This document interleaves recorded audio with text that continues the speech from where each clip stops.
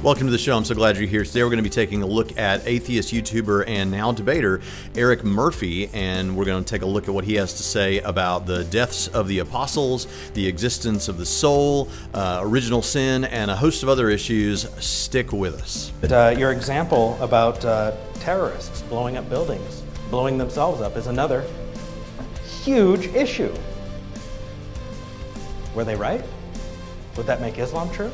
And therefore, one's thinking of this as somehow... Let's break it down, right? You have God the Father, God the Son, God the Holy Spirit.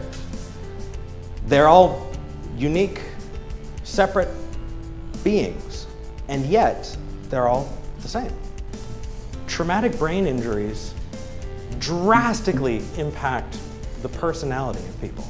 Or if I had brain damage or Alzheimer's, that I could lose my memory. So if you affect the brain, you can affect my mental states, but does it follow that therefore I am my brain and body? You know, I'm strengthened in my Christianity by hearing stuff like this. So it's been a while since I've done just a straight up and down response video to an individual atheist, and the reason I thought it was worth doing here is because, number one, this was a debate that was had sometime back a few months ago or something, and I watched it, but I'm not sure I ever heard too much said about it.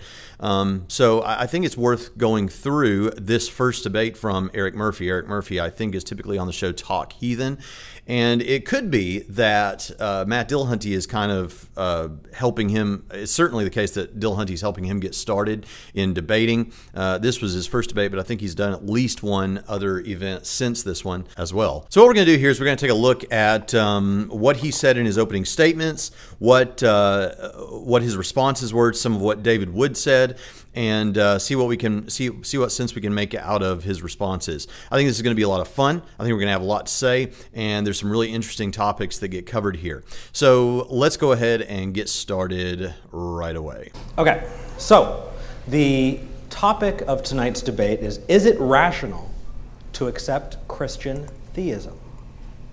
Is it rational to accept Christian theism? So let's break it down just a little bit. We could have done a debate about atheism, about atheist positions. We're not doing that tonight. We're specifically talking about the Christian claim. So, how do we do that? How do we evaluate? How do we determine whether or not something is rational? Well, there are two different definitions of rational that come to mind. The first is whether or not it's internally consistent, but I don't think that's really very useful in this context, especially because Harry Potter is internally consistent, and we're not really having Harry Potter debates. This is something far more important. So let's look at what else something is when it's rational. When a thing is rational, we determine it's rational because we've determined that it has sufficient evidence to be accepted.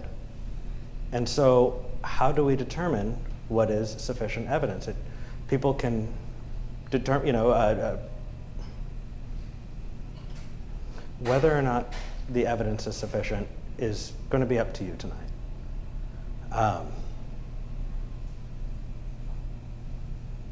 Give me a break, give just a second. It's going to be up to you tonight. And I want to help you along that path because I'm going to be evaluating it with you. Okay, let's stop right here and make some initial comments. Obviously, first of all, I think he's been open about the fact that this was his first debate. There's a little bit of pressure when you have a clock like that. You can get stuck for a minute like that. So I don't hold that against him. Okay, couple of things we want to say about this. First of all, something is reasonable to be believed if it is coherent or doesn't have any internal contradictions or something. I think he said that was a possible explanation, but he ditched that one, and I agree. I think that if something is rational, it will be coherent, but the fact that something's coherent doesn't mean that there's no internal. I always use Lord of the Rings. Harry Potter, there are some plot holes there, I think. For instance, there's a Business Insider article that points out some of these plot holes as it relates to the business side of things, and points out that the best example is how a unicorn hair costs 10 galleons, while a wand from Ollivander, some of which contain unicorn hair and other expensive cores like dragon heartstring and phoenix feathers, will only cost you 7 galleons. So there you go. We've got some plot holes and some problems in the Harry Potter universe that my daughter would be upset that I pointed out to you. Nevertheless, I am with him. Just because something's coherent doesn't make it true.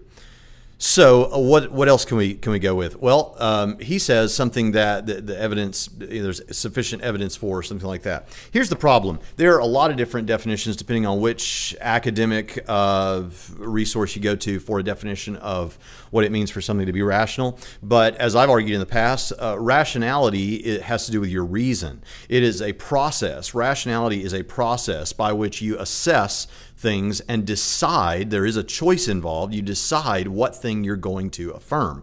And so the idea that you could be rational at all if determinism is true, as atheism, I've argued elsewhere, requires for determinism with the lack of free will, then whatever you want to say about Christianity, you simply can't you can't be rational. You can't rationally affirm anything if atheism is true. If Christianity is true, you actually can rationally affirm things because, as we'll get to in a few moments, perhaps you have the existence of the soul and free will is on the table for reasons that maybe we'll get into, but I've argued sufficiently elsewhere. So right from the top, this debate is going to be very difficult for Eric Murphy because, and if I was there, I would have brought this up, because on determinism, you simply can't have rational affirmations. You can affirm things and you might even be right, but you can't rationally affirm them because rationality is the process by which you assess things and decide, you choose what you should affirm. And if there's no free will, then there simply was no real process of really assessing and deciding. It was all just deterministic and mechanistic. So, it's like I've said a lot of times here.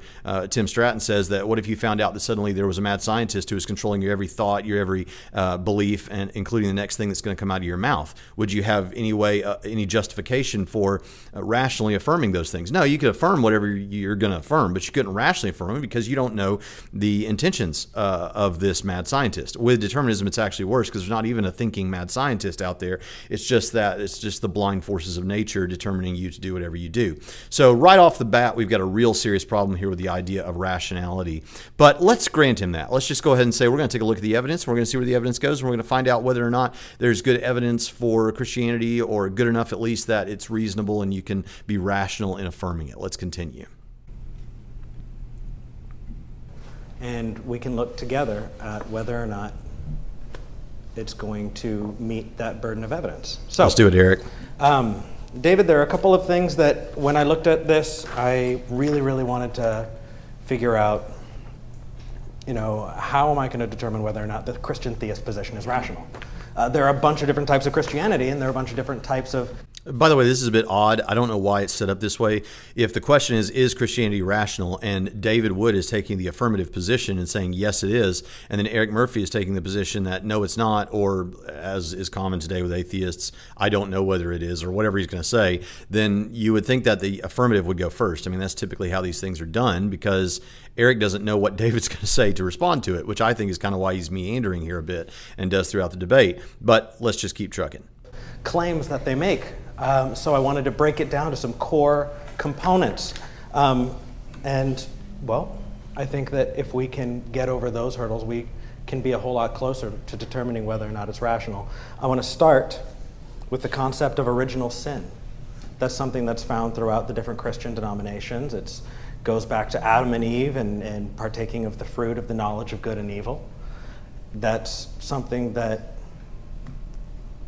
you have to take as literal to get original sin, right? To have the introduction of sin into the world, that thing which Christ died for, according to the book.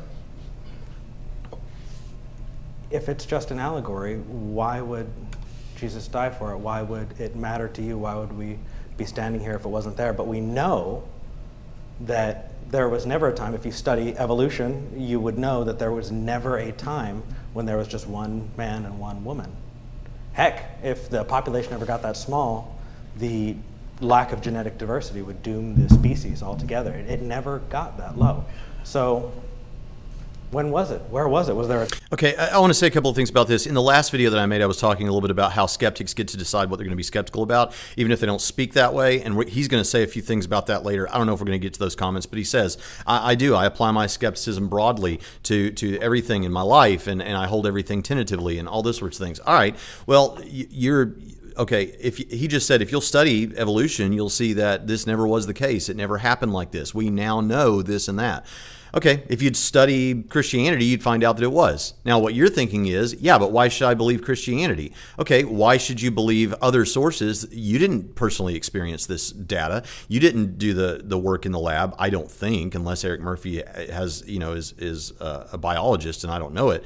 You're not the one in there doing all that sort of thing. You're listening to what other people have told you, and you're not applying your skepticism there, at least not very strongly, but you are with the Christian stuff. You see how you get to choose what you're going to be skeptical about? Now, you might say, well, yeah, but you've got all these scientists and you've got all these theologians and philosophers over here. You see how you get to decide what you're going to be skeptical about based on this, based on your presuppositions, as we saw in the last episode. You've bought into these societal suggestions without really applying your skepticism there. And that's a major problem. Let's talk a little bit about original sin and the existence of the historical Adam and Eve. I am what you call a creationist, but I'm not a young earth creationist. I'm an I don't know creationist. I don't know how old the earth is, and I don't think the Bible ever intends to tell us how old the earth is, but I lean old earth pretty strongly. Okay, so but I'm not an evolutionist. I lack a belief in evolution. I'm skeptical, highly skeptical of evolution. Although if evolution turned out to be true, it wouldn't hurt my faith not one bit, because if evolution turned out to be true, it wouldn't mean that Jesus didn't die on the cross for my sins and rise again. It doesn't mean God doesn't exist. You see what I mean? I would just realize that maybe I got some things wrong, and maybe it would affect some biblical interpretation that I have, but I don't know about that. I don't even know if it would require that. So you see, where I'm at right now, if I personally believe that there was a literal Adam and Eve, and that these were literally the first two human beings. Secondly, though, if I was a theistic evolutionist, which I'm not, I could still say something like Adam and Eve were the first two humans into which God put his image, or put souls, or something like that. You could still do that. Adam could still be the federal head for humanity, even if that was the case. Now, I don't buy into that theistic evolution that stands behind that. I'm just saying there's 2,000 years of work on all these doctrines. So it's always a little bit, it makes me chuckle a little bit when an atheist takes the stage and thinks that he can just dismiss it without dealing with any of that stuff. Okay. There's a lot of ink that has been spilt, an ocean of ink that has been spilt on each of these issues that you think are so damning to the position. So really, that's not that big of a deal. Second thing, what do we mean by original sin? Well, in the history of the church, there's been a lot of debate about this. Do we have a sin nature and a guilt nature? Do we have neither a sin nature or a guilt nature, or do we have some combination? Do we have a sin nature but not a guilt nature? This is actually where I am on this. I think that the Bible does teach repeatedly that God does not hold the Son accountable for the sins of the Father. Now, whenever you see passages talking about I'll visit the sins of the Father to the third and fourth generations and things like that, I think that contextually what's going on there is you're going to experience the ramifications of the sins of your father. And that's just a fact about life that is undeniable. Children have fetal alcohol syndrome. People experience all kinds of defects or problems physically because of what their parents did. Psychological issues because of what their parents did. So this can happen. It happened with the children of Israel. They went into captivity, and there were children born in captivity, right, for things that their parents did. So you see, this isn't that difficult. I do believe that God holds us accountable for the sins that we commit. So, but I do believe we have a sin nature. We have a nature and an environment inclined toward sin because of what our forebears have done. So we have a nature and an environment inclined toward sin. But that doesn't mean that we have a guilt nature. So yeah, I do think we're born with a sin nature, but not a guilt nature. And I think that works fine with my experience of the world. It also makes sense of Scripture. It also seems to be what Scripture actually means as far as I'm concerned. Do Christians disagree on that? Sure they do. The point is that Eric Murphy here, and granted, he's asking for David Wood to go into this. I get it. But it's as though he's completely unaware of the variety of views available on this issue. There's just a lot about this. Sin nature is not this slam dunk that he seems to think that it is. And, if that were the reason that someone left Christianity, oh my goodness, there's absolutely no reason that should be the Achilles heel. I think he says in a little while that when he left Christianity, it was a death by 1,000 cuts. It wasn't one big thing. If this is one of your cuts, this doesn't even need to be a cut. This is completely answerable, completely defensible. I just don't see what the problem is here. Let's keep moving. There a time that God said, okay, go. How do we make that determination? Were things not immoral if, was murder okay before then? What? It's really fuzzy. And I think that we have a right to find out whether or not that is a rational claim, right? That's built into Christianity. So let's look for that answer. Now, hold up. Understand what he's using as a basis for what's rational is what we have sufficient evidence to believe. I just the other day was in a live stream, and I gave an explanation of how Christians view a particular thing, and he said, "You realize that wouldn't matter. That you wouldn't believe that at all if you weren't a Christian." Well, right, of course. I'm not offering this as an evidence for Christianity being true. I'm not offering original sin, the doctrine of original sin, as some sort of an evidence for the truth of Christianity. You're bringing what you think is a problem for Christianity, what you see as some kind of a contradiction or something that's not plausible within Christianity. And I'm giving you a defense. At the very least, I'm giving you what's known as a philosophical defeater. I'm giving you an explanation that if the explanation I'm giving you is true, then your criticism doesn't mean that Christianity is in trouble or isn't true or something like that. So this just isn't that difficult. So let me go into defeaters just real quick. This could be a long episode, but I want to go into this real quick. So let's say that three of us are sitting in a room, me, Eric Murphy, and Jonathan Pritchett. And Eric leaves, and he goes away. And let's say that the windows, there's no windows in this room that we're in, so we don't know what's going on outside. An hour later, Eric comes back, and he's soaking wet in his clothes. Now, let's say that we're trying to figure out, without him telling us, why he's soaking wet. And Jonathan Pritchett says, I know exactly why he's soaking wet. He got into a shower with his clothes on. Okay, is that necessarily true? I mean, it might be true. It'd be strange, but let's just say that's the claim. He says that has to be the explanation. Okay, I can think of other options. It may be that it was raining outside and Eric got wet in his clothes. It could be that Eric fell into a pond. It could be that someone did a really late ALS ice bucket challenge on Eric without Eric suspecting it. You know, there are other options. Now, do I know for sure that one of those other options is true? No, but so long as any one of these other options are even possibly true, even remotely possibly true, like with the ALS ice bucket challenge several years after the fact, right? As long as any of those are even possibly true, then it means the claim that Jonathan makes that the only explanation for how it is that Eric came in with his clothes on soaking wet is that he got into a shower with his clothes on. It means that you can't claim that that's definitely the answer, because there are other possible answers, right? That these other possible answers that we may not even know which one is exactly right, those are called philosophical defeaters. They're defeaters to the claim that this is the way it has to be. And what Eric has done here is he has thrown out what he sees as a contradiction or a serious problem for Christianity, which is the doctrine of original sin based on evolution and what we know happened there. Okay? And I'm giving you philosophical defeaters.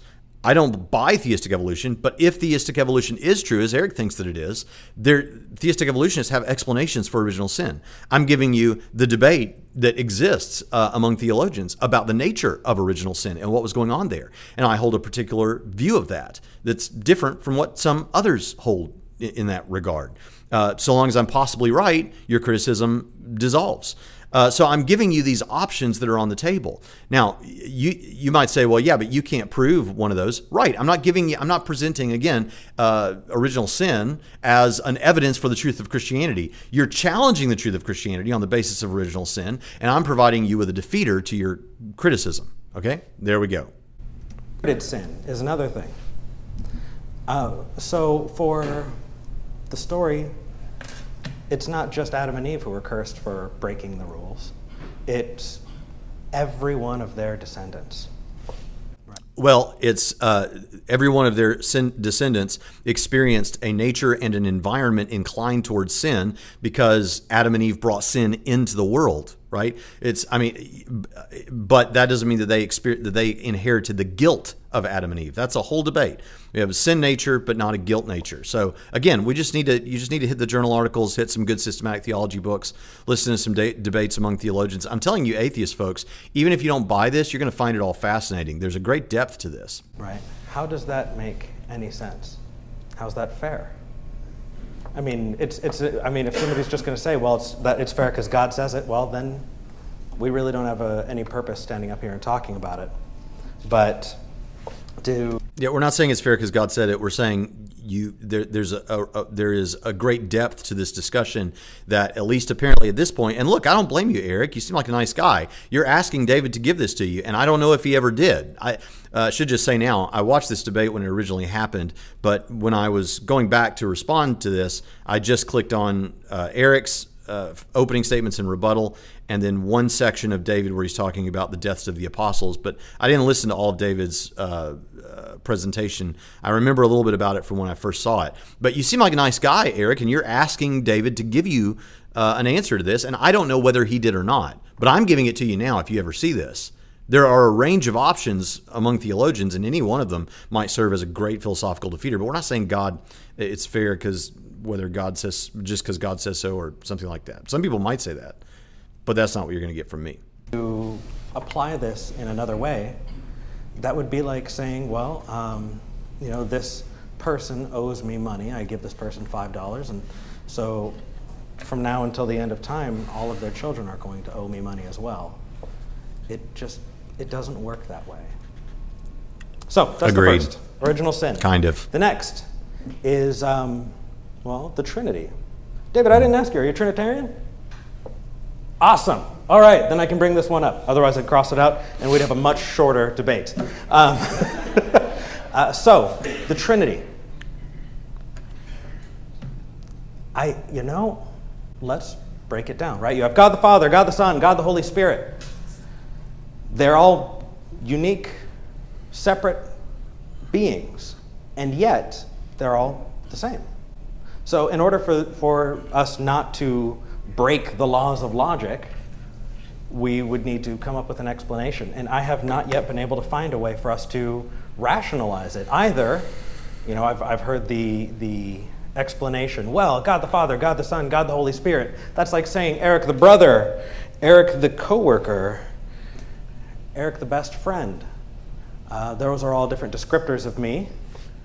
So maybe it's just that, but that means that. Okay, that is a view that some people like lay persons in the pews might hold. I've heard people say that, but that's not classical Christianity. That I'm one person. That is not what the Trinity is. The Trinity is three distinct, separate beings all wrapped up into one. How does that work? How does that not break the laws of logic? How do you not quickly fall into, well, if they are three distinct beings, then that would be polytheism, and this would not be a Christian debate. If they're all different characteristics of a single entity, then you are not a Trinitarian. False dichotomy. So, first of all, again, I'm not trying to be a jerk about this, but this is where you need to read up on tritheism and the debates that have gone on throughout the history of the church on the nature of the Trinity and what is the Trinity and what's exactly going on here. But classical Christianity puts it like this. Here you go. It's neither that these are separate, distinct, completely separate and distinct beings, nor is it that that it's like I'm a husband, I'm a brother, I'm a son, that whole thing where you just have one. What it is the classical example of this is a triangle. A triangle has three distinct points, but it shares one essence, triangle, right? So each point on the triangle is not the same as the other points. They're all separate, distinct points, but they share one being, the triangle, right? In the same way, God the Father, God the Son, and God the Holy Spirit are each different persons. Jesus was not praying to himself when he was praying during his earthly ministry. So you have three distinct persons that share one essence, God. Now, if we said three persons who were one person, that would be a contradiction. If we said three gods that were one God, that would be a contradiction. But if we say three persons who exist as one God, that may be mysterious. We may not have all the information about it that we would like to have, but there's simply not a contradiction there. It would be simply incorrect to say that that's contradictory. So there you go. Let's keep trucking. This is something that we should be able to answer. If you're accepting Christian theism, you're accepting that the whole bundle. And so it's not unreasonable to ask why that is, right? You should be able to know. I should be able to know. We should be able to find out together. So that's my next question, the Trinity. Finally, I want to talk about the existence of the soul. I mean, let's be clear. Without a soul, there's no theism. The entire story is about the damnation of humans and saving them from hell, saving them to heaven, right? The sacrifice and all of that talks about the soul. Okay, wait a minute. Did you hear him go to any passages about the soul? I didn't hear anything like that.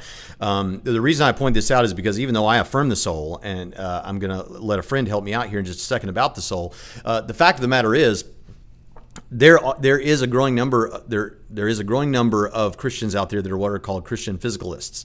And Christian physicalism, you got guys like Joel B. Green at Fuller. I read the book because a friend, Nick Quint, who we had on a few weeks ago, he recommended this book. Glenn Peoples, Chris Day, these are all Christian physicalists.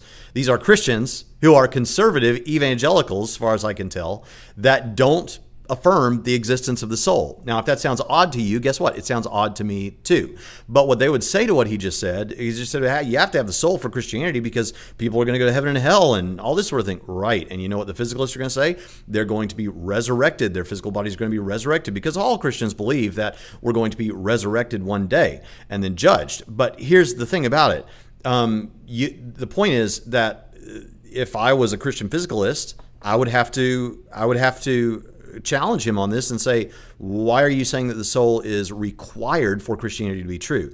Now, since I'm not a Christian physicalist, if I found out that the soul did not exist somehow, I don't know how I would figure that out, but if I found out that the soul did not exist, I wouldn't stop being a Christian. I'd just have to be a Christian physicalist. You see, a lot of what he's packing in as requirements for the truth of Christianity are not even on the lists of things. Well, I won't say a lot of them, but at least some of them are not even on the lists of what some people consider to be the foundational fundamentals of the Christian faith. But granted, I do believe in a version of original sin. I've talked about that. I believe in the Trinity. I've talked about how that works. With the soul, I do believe in the soul. I'm just saying if I found out it wasn't there, I'd still be a Christian. But what's the problem with the soul? Let's see what he tells us. I think we should be able to determine whether or not a soul is likely before we can determine whether or not accepting Christian theism is rational. So what is the soul? Well, let's look at its characteristics, right? You know what? No. Now, wait a minute. First of all, you've got this backwards a little bit. We need to figure out whether the soul is possible before we can figure out whether Christian theism is rational. No, if God exists and God raised Jesus from the dead, Christianity is true, period. By talking about what you believe about the soul, you're going to find out what kind of Christian you are, what your secondary doctrinal positions are. Okay, but let's hear what he says. Well, let's start somewhere else. You see, I was talking to Matt, and we started trying to do math with souls. And it kind of got difficult because I've heard the position that the soul enters the body at the moment of conception. I'll throw that out if that's not what you believe. Does the soul enter the body at the moment of conception?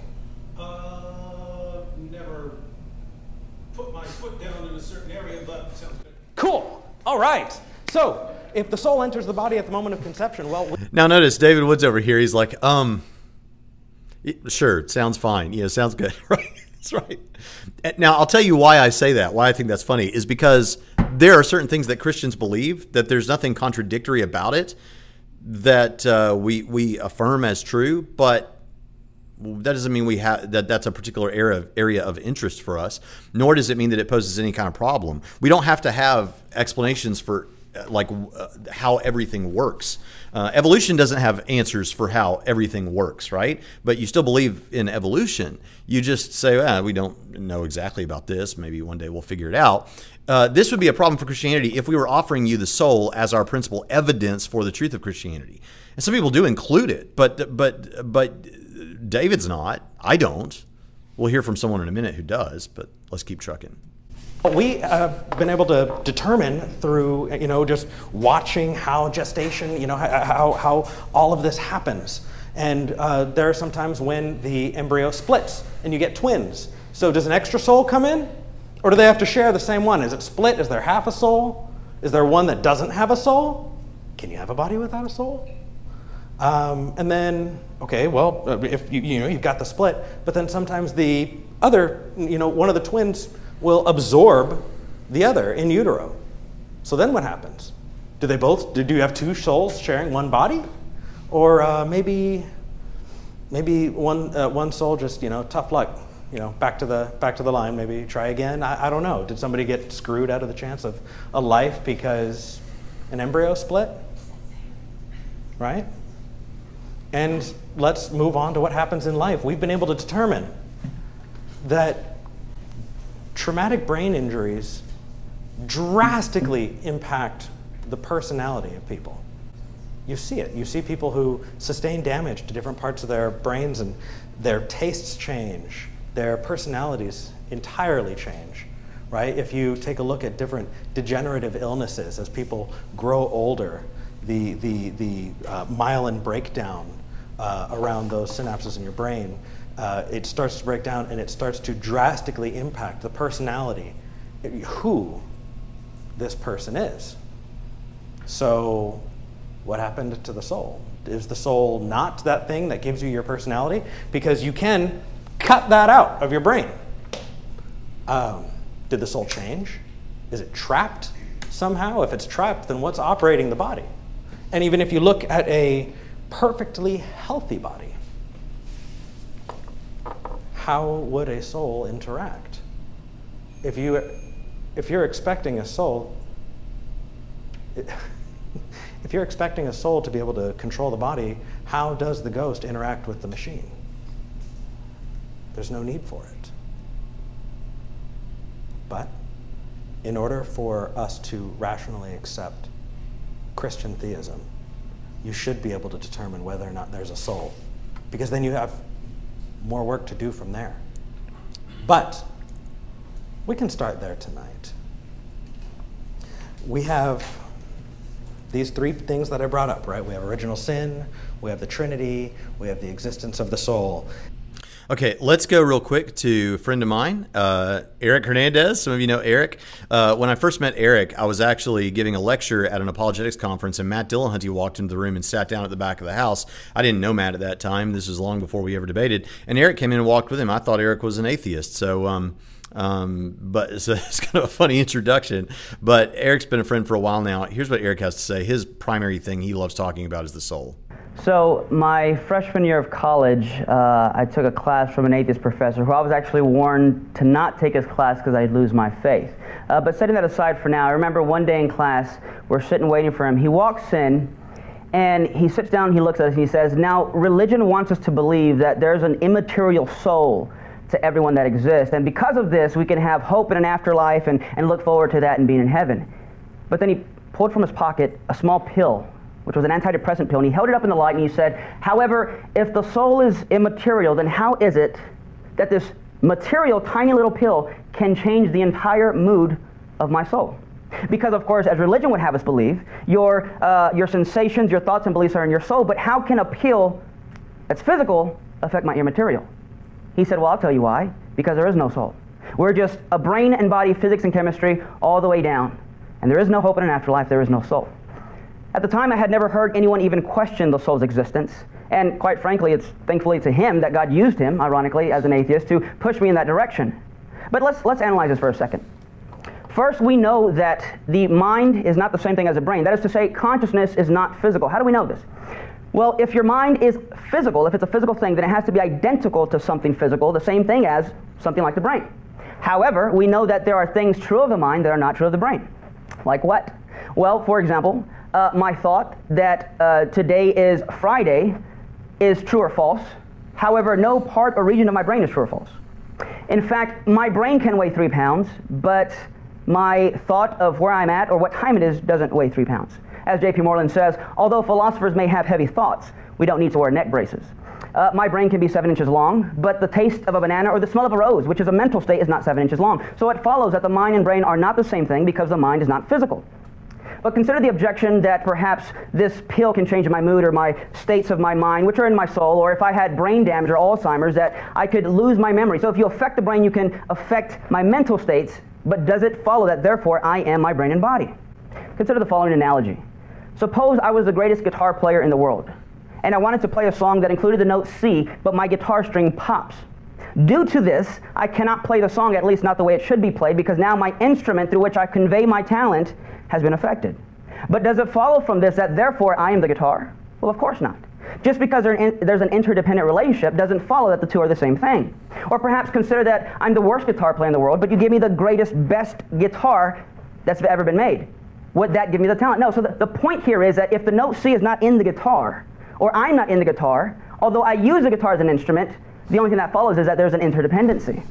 So sure, I have no denial that if you affect parts of my brain, you can affect parts and states of my mind, which is in my soul, but it does not follow that they are the same thing. In fact, it's a two-way street, I submit to you. When we look at neuroscience and neuroplasticity and specifically, we find that changing the way you think can change the chemistry of your brain. Thus, you have men like Jeffrey Schwartz, one of the world's leading neuroscientists, showing results of people with OCD and depression, teaching them how to challenge their thoughts because of the chemical imbalance of their brain. By thinking differently, they can change the way their brain has been wired neurologically.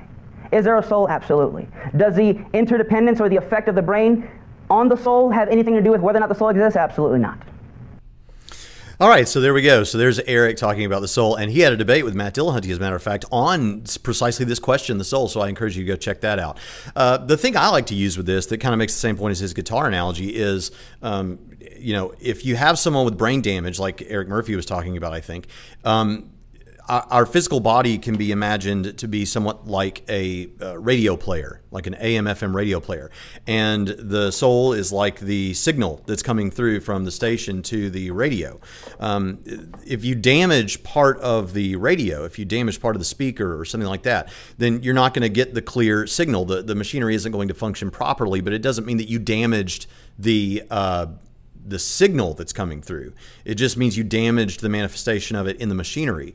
And that's how we understand things that happen with people when they have brain injuries or things like that. Now, Eric asked a question, well, what about the soul when it comes to what's going on in utero and all of that? I don't know. Is that a big deal that we don't know? There's no contradiction there. Maybe the way he described it is exactly how it happens. I don't know. But that's, I think, why David Wood was kind of like, sure, sounds good. Because it doesn't matter to the truth of the rationality of Christianity that we have detailed answers to everything. Why don't I just say about evolution? Well, you know, abiogenesis. How did that happen? How did we get this RNA or DNA? How did this first life come to be? How did we get these protein molecules or whatever's going on there? How did it happen? Did it happen? You don't think that completely affects it. Now, if you're going to say that this explanation actually, that evolution actually holds, you need to be able to tell me something about how it got started. But you don't. My point is, you don't seem bothered by that. You don't seem bothered by the fact that there's still areas where we don't have all the answers we'd like to have, right? I don't know that we have all the answers we would like to have about the nature of the soul. So what? You need to show me a contradiction. You need to show me an incoherency. You need to show me something wrong with it if you're going to use that to say that Christianity is irrational.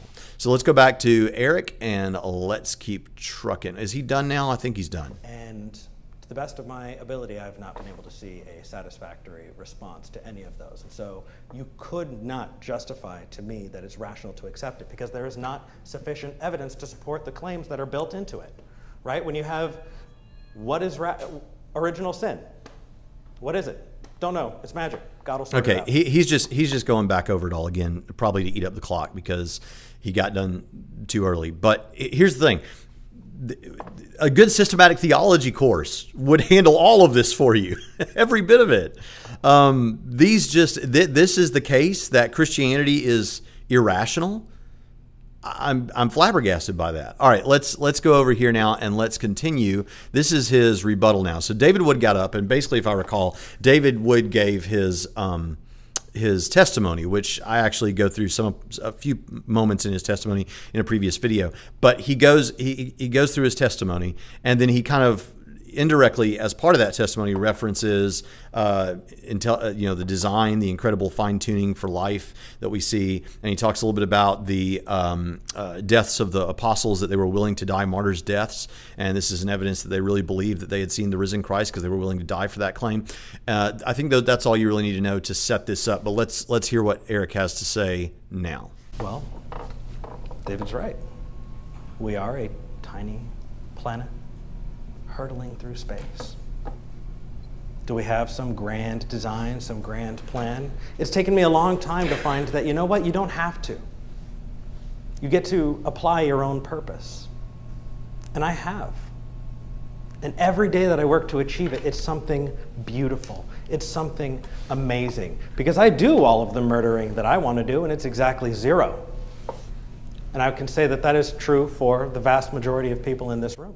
Okay, now he kind of brushed over this, but this is the kind of Jean-Paul Sartre sort of idea that you can make up your own purpose, your own meaning for this. I've talked about this before, that if you really want to get to purpose, that purpose has to be ascribed, and for reasons that I've talked about before. So a shovel doesn't decide it wants to be a shovel. A shovel is a shovel by virtue of what its creator made it to be. And in the same way, we are what our creator wants us to be. But there's a beautiful explanation for this. There's a Christian apologist who's now Catholic. Before he was Catholic, I actually had him teach at Trinity College of the Bible and Theological Seminary. His name is Donald J. Johnson. He has a book called How to Talk to a Skeptic. We still use it as a course text here. And I have an endorsement inside that book. He asked me to write an endorsement for it. He has had a long-standing radio show that he just started up again called The Don Johnson Show, and I encourage you to go check it out. Even though he's a Catholic scholar, and I disagree with a lot of Catholicism, what he has to say in terms of apologetics is really good. But he made this really great point, and this is amazing. In my family, we really like the Toy Story movies, and the most recent Toy Story movie that came out involves a spork. And I think the spork's name is Sporky or Forky or something like that. And so this is the point that Don Johnson makes, and I think it's incredible. I didn't notice it. But he said, all right, so when I first saw this, I thought, okay, here we go. This is going to be some kind of a message about some sort of a trans thing, and you can be whatever you want and all that sort of thing. But no, it's completely the opposite. And this is a trend that goes through the Toy Story movies from start to finish. In the first Toy Story movie, do you recall what the point of the movie was? Is Buzz Lightyear, the Space Ranger, has shown up, and the whole movie, Woody has to be the voice of reason that convinces Buzz that he's not actually a Space Ranger, that he's not on some mission, that he can't fly, that these aren't lasers that shoot out of his arms, these are just light bulbs on him because he's a toy. And he has to convince him, you are a child's plaything, right? You remember that famous line. So he says, you're not really a Space Ranger, you're a toy. And the purpose is, throughout this whole movie, is if you don't accept what you actually are, what your true nature is, what your true essence is, what you were designed to be, if you don't get that right, it's actually going to be harmful and dangerous for you. And we saw that in the movie. You know, Buzz Lightyear's wanting to jump off of the tops of really tall things because he thinks he can fly. And Woody's trying to tell him, you do that, you're going to hurt yourself because you can't actually fly. You're not really a Space Ranger. I know that's what you think you are, that's what you want to believe, that's what you want to be, but you are a toy. And what you need to recognize is, this is the message of this story, is that child over there, which is kind of like the God image in this picture. What you need to do is you need to do what he wants you to do. You need to ascribe to the missions that he puts you on, not the ones that you think you're really on. And so you need to love your child, and you need to take his name on you, right? Literally on the bottom of the foot. You know, you take his name. You need to want to please him, and then you want to love your other toys as yourself, is basically the message of this, right? You can't be whatever you want to be. You need to be what you were designed to be. You can't give yourself a purpose. You need to follow the purpose for which you were designed. All right, that was the first Toy Story movie. This is an incredibly Christian message all the way through. All right, go to the last Toy Story movie. And this principle is actually carried through in the other films too. But in the last one, what you have where Buzz Lightyear had too high of a view of himself, now you've actually got Sporky or Forky or whatever has too low a view of himself. He's actually been created by the child, a little girl, to be a toy where he was trash. And so he's wanting to, every time he sees a trash can, he's wanting to go and topple himself into the trash can, right? He has a really low view of himself. But the child has made him into something. She has made him sacred, set apart, given him an ascribed value, and given him a purpose to be a toy. And so the same thing that Woody had to do in the first movie with Buzz, he now has to do in the fourth movie with Sporky or Forky, and that is to convince this thing that not that it has this low value that it just needs to be chucked into the trash, but that it has been redeemed and made into something, and it needs to, again, please the child, the creator in this case, and love its fellow toys as itself and find family there. And when you do that, when you accept your proper design and your proper purpose, then that's when you find peace and that's when you find joy. And that is such a Christian message. And the fact that it shows up in this Disney Pixar film blows my mind that they didn't weed this out, that this made it through. But it also kind of shows me there's something intrinsic that we kind of recognize that is a meta narrative that kind of is the way reality is. But of course, this idea, to get back to it, that you can just describe your own purpose presumes naturalism, presumes that there is no God. And the idea that this purpose has some ultimate meaning can't even be achieved on naturalism. So this is just a minor point that kind of flew under the radar that I thought needed to be highlighted. And that's fantastic. Because in the end, we are social creatures, of course. That's what we work toward, right? We work toward building the society and making it a little better for our kids. And you know what? It doesn't matter when I die, because I'm going to do my damnedest to make sure that it's the best for the next generation. It doesn't matter if I have children. What matters is that I've worked toward that purpose that I've created. And you know what? That's enough. But understand better as opposed to what? You're describing a trajectory towards some ideal, towards some best. You don't have a best. And all the atheists can roll their eyes at this point. But the fact is that he's just said this is his own ascribed purpose, self-ascribed, self-determined purpose for his life. A couple of problems with this. Number one, determinism is still true, right? That happens to be, it's not like you really chose that purpose for yourself. Everything about the whole setup was determined. So secondly, the morality question that is somewhat related. So if someone decides that their purpose is going to be to become a serial killer or something like that, can you really say that they shouldn't have that purpose? No, you can't. You can't say they shouldn't, because that's the purpose they ascribe to themselves arbitrarily based on their own preferences. And if you say, if you want to insist on some sort of moral realism in light of your naturalism still, even though that doesn't work, even if you try to insist upon that, the person who becomes the serial killer, just like you couldn't help to choose, you were determined to decide that your purpose is going to be to make the world a better place for the next generations. This serial killer was determined to have that as his purpose, which means that you can't even hold him morally blameworthy. This goes back to what I've been hammering on lately that I want everyone to get, which is if you accept naturalistic atheism, what that means is you have to live several illusions. You have to live the illusion of free will. You have to live as though there's a free will when you don't believe that there is. You have to live a contradiction every day of your life. You have to live with that illusion. You have to live with the illusion of morality. You have to pretend that there really are objective moral values and duties when on your view there simply cannot be. You have to live with this illusion of moral praise and blame, which you can't get. So there are so many things, so many issues about which you just have to deny reality and live in contradiction. It just doesn't work. It makes absolutely no sense. Consciousness is another thing like that. You have to live as though there is this real immaterial consciousness that you are a ghost in the machine. But the fact is, you have Daniel Dennett's sort of consciousness explained away sort of thing, right? So none of this works. You have to live a lie every day of your life. You have to live as though this is all an illusion. But somehow the Christian apologists are continually told that we're the dishonest ones. Now, I'm not saying you're consciously dishonest. I'm just saying that your view of the world requires you to live out an illusion on what you think is an illusion. It's very strange, very strange. Moving forward, this is a personal testimony. Understood? Cool. But that doesn't get us any closer to truth. And that's what this debate is about. Essentially, when given the opportunity, this was not a time to talk about the topic. This was a time to share a personal testimony. And if that's, David, how you want to spend your time, that's okay. But I'm going to keep going on about the debate topic. Well, you're going on about the debate topic in a sense. I mean, you're broadly talking about things that you don't understand about Christianity, but that doesn't mean Christianity isn't rational.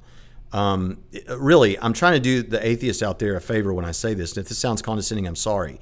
If you want to show that Christianity is not rational, number one, you need to set up your own explanation of how you can have rationality at all. Because as I've said before, then you need to go home and figure out how on determinism you can have rationality, because then you can have an understanding of how we can arrive at knowledge claims that are meaningful and a justification for that. And then at least you'll be able to say you know something. I don't mean that in an insulting way. I mean that in a very literal way. Okay? Secondly, once you've figured all that out, then you can assess Christianity by challenging God's existence and the truth of the resurrection. Because if God exists and Jesus rose from the dead, Christianity is true, right? Beyond that, if you want to talk about individual doctrines, yeah, as we've seen today, Christians differ on those things. Some of them are, I consider, fundamentals. Like, if you don't believe this, then you're in no wise really a Christian. But if God exists and God raised Jesus from the dead, Christianity is true. So that's where you need to aim all your guns. I think the reason that we see atheists getting away from that recently is because this is an impenetrable wall. There are incredible arguments for God's existence and incredible arguments, a credible case for the resurrection. There are a couple of things that you said that kind of got me. You said that consciousness is just particles interacting in the brain. I don't know how that makes a lick of difference. In fact, if you're following those particles interacting in the brain, you would know that my brain doesn't produce several of those chemicals, right? It doesn't produce enough serotonin, enough epinephrine, right? It doesn't produce enough of the feel-good chemicals, right? Oxytocin. And that I've got to work towards it. And you know what? That fundamentally changes my personality as part of who I am. That's okay. So, is it just particles interacting? That's not a good argument. What that is that's going, It's saying I don't like it, therefore it's not true. It's not a good argument. How about the die for a lie? Well, wait a minute. You just said I don't like it, therefore it's not true. But as far as I can tell, that's what we got all through the opening statements was I don't like original sin, or I don't understand it. I don't like the idea of the soul, or I don't understand it. I don't like the Trinity. You need to show that these things are impossible or something. Well, there are... And as for the chemicals in your brain interacting, I'm not... Okay, so I didn't listen to what David said there, so I'm not sure exactly what he's responding to. But my response would be, your brain amounts to the guitar. Your brain amounts to the radio. That has nothing to say about your soul. So yeah, you may have poor serotonin and dopamine levels or whatever, or ones that are off. I do too, as a matter of fact. But that doesn't have anything to say about your soul. That has to do with the machinery of your physical body. We'd be in agreement there. The thing is, that doesn't say anything about whether or not the soul exists as the signal coming into the radio. Plenty of circumstances plenty of occasions where we've seen cult leaders lead entire groups into mass suicide. Oh, this is good. Your example about terrorists blowing up buildings, blowing themselves up, is another huge issue. Were they right? Would that make Islam true? No. I think we should probably figure out a way that we can get from point A to point B and be able to determine the difference between them. We did. We did do that. We did exactly that. This is an issue. I'm sorry. I don't mean to laugh. I'm getting a little snarky here, and forgive me for that. But I do want to be resolute about this. Atheists have done this a lot lately. I actually overestimated when I got into Christian apologetics and doing this sort of thing on YouTube. I actually overestimated the what people knew already in the field. I thought that the debates and stuff have all been out there. The apologetics books have all been out there. The speakers have all been on the circuit for a couple decades and more. I thought, okay, so the people that are interested in this in the online community are going to be aware of most of the at least surface level responses to what atheists say here. And as I dug in, there have been a few like that, and I've had really meaningful conversations, but the loudest and sometimes the angriest voices are completely unaware of how we answer some of the most basic questions. And this is not even just true about, I'm not picking on Eric Murphy. This is true about some of the bigger voices too, I've found. And I've been completely shocked by this. Is there a clear difference between the Muslim terrorists who flew the planes in the towers on September 11th and the earliest disciples of Christianity? Yeah, let's hear actually what exactly it was that David said in this portion of his opening statements. Let's see what he said. Second, I found out how Jesus' apostles died.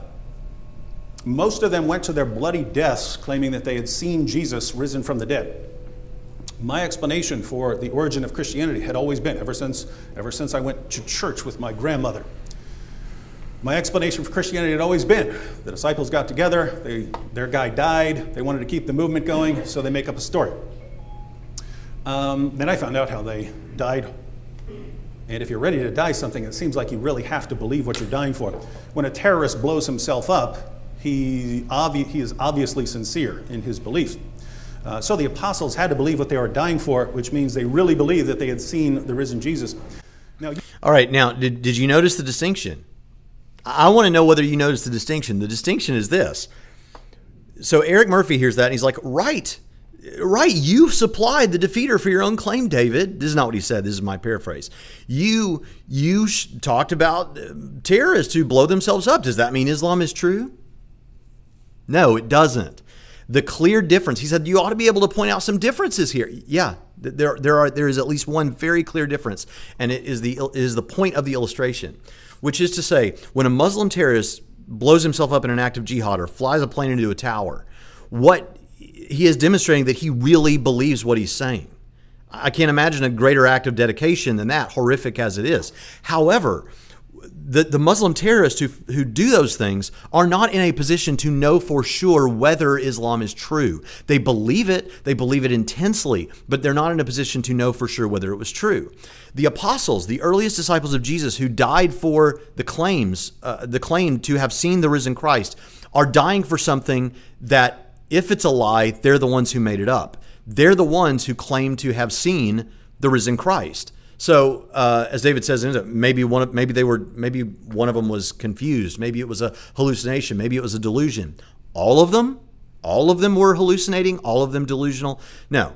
And if you want to see the evidence, the historical evidence for the deaths of the apostles, you can check out Sean McDowell's dissertation, which is available for free online. I just went through some of the data the other day at Purdue University. But the point about it is, you might say, well, yeah, but I don't buy Sean McDowell's case. Last time I mentioned it, someone wrote in on Twitter and said, well, I'm not convinced by what Sean McDowell said. Okay, but the point is he does give you all the early sources, which means 100% of the historical data is against you on this and seems to strongly indicate that at least 3 of the apostles very likely died martyrs' deaths, and all of them were willing to die martyrs' deaths. So the point is, there is a very clear difference here. The terrorists today in the 21st century who die for Islam don't know for sure whether Islam is true. Those who died for claiming to have seen the risen Christ, they were in a position to know for sure whether or not it was true, or at least they were knowing whether their claim that they'd seen the risen Christ was true.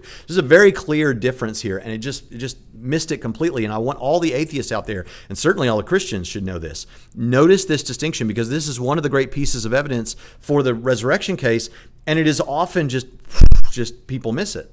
Now, usually when people die for what they believe, it's for an ideology they got from someone else. And that ideology could be true or false. They just happen to believe it. But the apostles were dying for something that they saw. Right. That's the point that we want to make. So is there anything else that we need to respond to here from Eric Murphy? We just didn't get that in the opening statement. Maybe we'll get that in the rebuttal. You did get it. You did get it.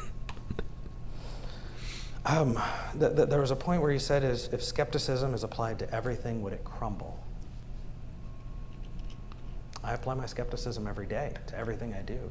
Everything really? that I operate with is tentative, and that allows me to be open to understanding the world around me. I think that's fantastic. Yeah, we've had some amazing knowledge claims here today about evolution and how it works and the original atom and the existence of the soul. And we've had some incredible knowledge claims where I don't see a lot of skepticism applied. And I don't think you're toiling every day in a morass of skepticism, uncertain. No, I think you trust a lot of things that because people told you and you just take it to be true. You sit in a chair, you assume it's not going to break because you've sat in chairs before. I don't buy this. I apply skepticism to everything deal, and it's not because I don't appreciate Eric Murphy. I hear this a lot, and I just don't buy it. Now I know you're going to say, well, yeah, but we do have actually a lot of good experience that when we sit down in chairs, they hold us, and we hold things tentatively, and all that sort of thing. Yeah, but if that's how you're going to define it, then you're not really applying skepticism to everything at all. You're applying the same level of you're doing what everybody does, which is I've sat in chairs before. I assume this one's going to hold me. That guy's an expert in his field. Unless it sounds crazy, I'm going to assume that he's right. That's just what everyone does. That's not the kind of skepticism that I hear championed, where I'm not going to believe anything unless it's demonstrated to be true and all that sort of thing. Because this is all based on inductive reasoning from the past. If you don't have certainty that chair is going to hold you the next time you sit in it, so either you're going to have to affirm this skepticism and hold it and grit your teeth and say, yes, I'm going to be skeptical about everything, in which you have to toil to get out of bed in the morning because you're not sure your feet are going to work, or you're describing something that is so mundane and trivial that it's what everybody does. I don't presume that I know the answer to something and close myself off to it. When I get that feeling in my gut, aporia, right? Yeah, I don't think this goes anywhere else. I think in a minute he references something to do with the design argument and how theism, general theism, doesn't help you here, because what you're trying to get to is Christian theism. And this, again, I mean, this is another thing. This is really like Christian Apologetics 101 on this, or just Logic 101 when it comes to the issues of Christianity. Because, okay, let me just go through it. I don't know where the book is, but there's a great book, 5 Views on Christian Apologetics, lays out the 5 major apologetics methodologies. You could also get Avery Dulles' book on the history of apologetics, and at the end of that book, he gives you the same 5. Norman Geisler's Introduction to Christian Apologetics, or Christian Apologetics, it gives you the 5, calls them different names. But this is a known thing. You have classical apologetics, evidential apologetics, cumulative case apologetics, presuppositional apologetics, and what is called reformed epistemology. Most of the kinds of people that you're used to dealing with are classical or evidential apologists. The difference between those two is classical apologists begin with showing that a God exists and then show that God raised Jesus from the dead, which is a microcosm. There was a microcosm of this in David's statements, because he was talking about what convinced him, and it was God's existence and the resurrection, right? Then you have guys like Michael Icona, Gary Habermas, N.T. Wright. These are more evidential apologists, in the sense that the difference between classical and evidential, as it's talked about in the literature, is classical apologetics takes a 2-step approach: God's existence and then the resurrection of Jesus. Evidential apologetics just goes with the resurrection of Jesus, because it feels like if you can get that, then you've got the whole ball of wax. But classical apologists show that there's a God first, because if there's a God to raise Jesus from the dead, then that makes it more reasonable that Jesus was raised from the dead, because at least there's a power capable of doing something like that. So I'm a classical apologist. So this idea that doesn't get you Christianity, I hear people do this all the time. Now, I don't know that he did it in exactly this way, but typically what I hear is people saying, take the Kalam, for example. You've got this spaceless, timeless, non-material, sufficiently powerful, exceedingly wise mind, and we're going to take this huge leap in logic to say that it's the Christian God. No one does that. Like, literally zero apologists I've ever heard do that. They argue for a mere theism, the God of the philosophers, and then they follow that up with a resurrection case. So I think this debate is an interesting one, because I think what we got from Eric Murphy is really, I think, a nice guy, a kind guy in the debate, it seems like. Seems like a guy who wants to be reasonable, but he can't account for rationality at all as a determinist. So I don't know how he's going to apply that to see whether or not Christianity is rational. He dealt with issues that are not required for God to have existed and God to have raised Jesus from the dead. When in talking about those, the original sin, existence of, or the nature of the Trinity, and the existence of the soul, he seems completely unaware of the broad range of possibilities that classical Orthodox Christians hold on this, that serve as defeaters to everything that he said. He obliquely referenced the arguments for God's existence, which is fine because David only obliquely referenced them. But his criticism of them is that they have no relevance to the truth of Christianity, which is merely false. And he flatly misunderstood the difference between that David was drawing between modern terrorists and the deaths, martyrs for Islam, and the deaths of the apostles who would have known the truth about this whole thing. So I think this serves as a good cautionary tale to, I want to be friendly about this and kind, but I think this serves as a good cautionary tale to atheists that are going to debate Christians to kind of really read up on this. I'm not assuming that Eric hasn't read up on this, but it really sounds like maybe we've got an echo chamber type thing going on. Now, I know he works on a show, or he does a show where he gets a lot of calls from Christians. But here's the thing. You can't presume that the calls you get from Christians on the Atheist Experience or Talk Heathen are representative of the highest minds doing Christian philosophy out there and resurrection studies. There is a lot of literature. And I think what happens is a lot of people are having doubts or something, and then they hear something like the Atheist Experience or Talk Heathen, and they hear these Christians knock down what are not straw men, but what might as well be straw men because of how low the challenges are. So in the end, I'm strengthened in my Christianity by hearing stuff like this. There are more challenging responses to Christianity out there. I think we can answer all of those as well, but I would like to have the discussion at that level. So my recommendation would be to read journal articles, read books. Don't just spend the time on YouTube. Not saying Eric's done that, but I'm just saying that's what I encourage you to do. And Christians as well, because I don't want you to be led astray or be confused by what are really trivial and mundane concerns that the history of the church has answered long, long ago, and we really should be past some of this. But I've enjoyed this time with you, and I hope to see you again. So if you like to contribute to what's going on here as we challenge atheism online, then you can click in the top right-hand corner of the screen, or you can visit patreon.com/Trinity Radio. And let's see, I'd also encourage you, if you're interested in going further with this and maybe doing some studies, to visit us at Trinity College of the Bible and Theological Seminary. You can go there at trinitysem.edu. If you'd like to learn casually, you can go to trinityradio.org, or evangelisticapologetics.org, or braxtonhunter.com. All those take you to the same place, but trinitysem.edu is the school. So I've enjoyed this. Hope you've enjoyed it, and I'll see you next time on Trinity Radio.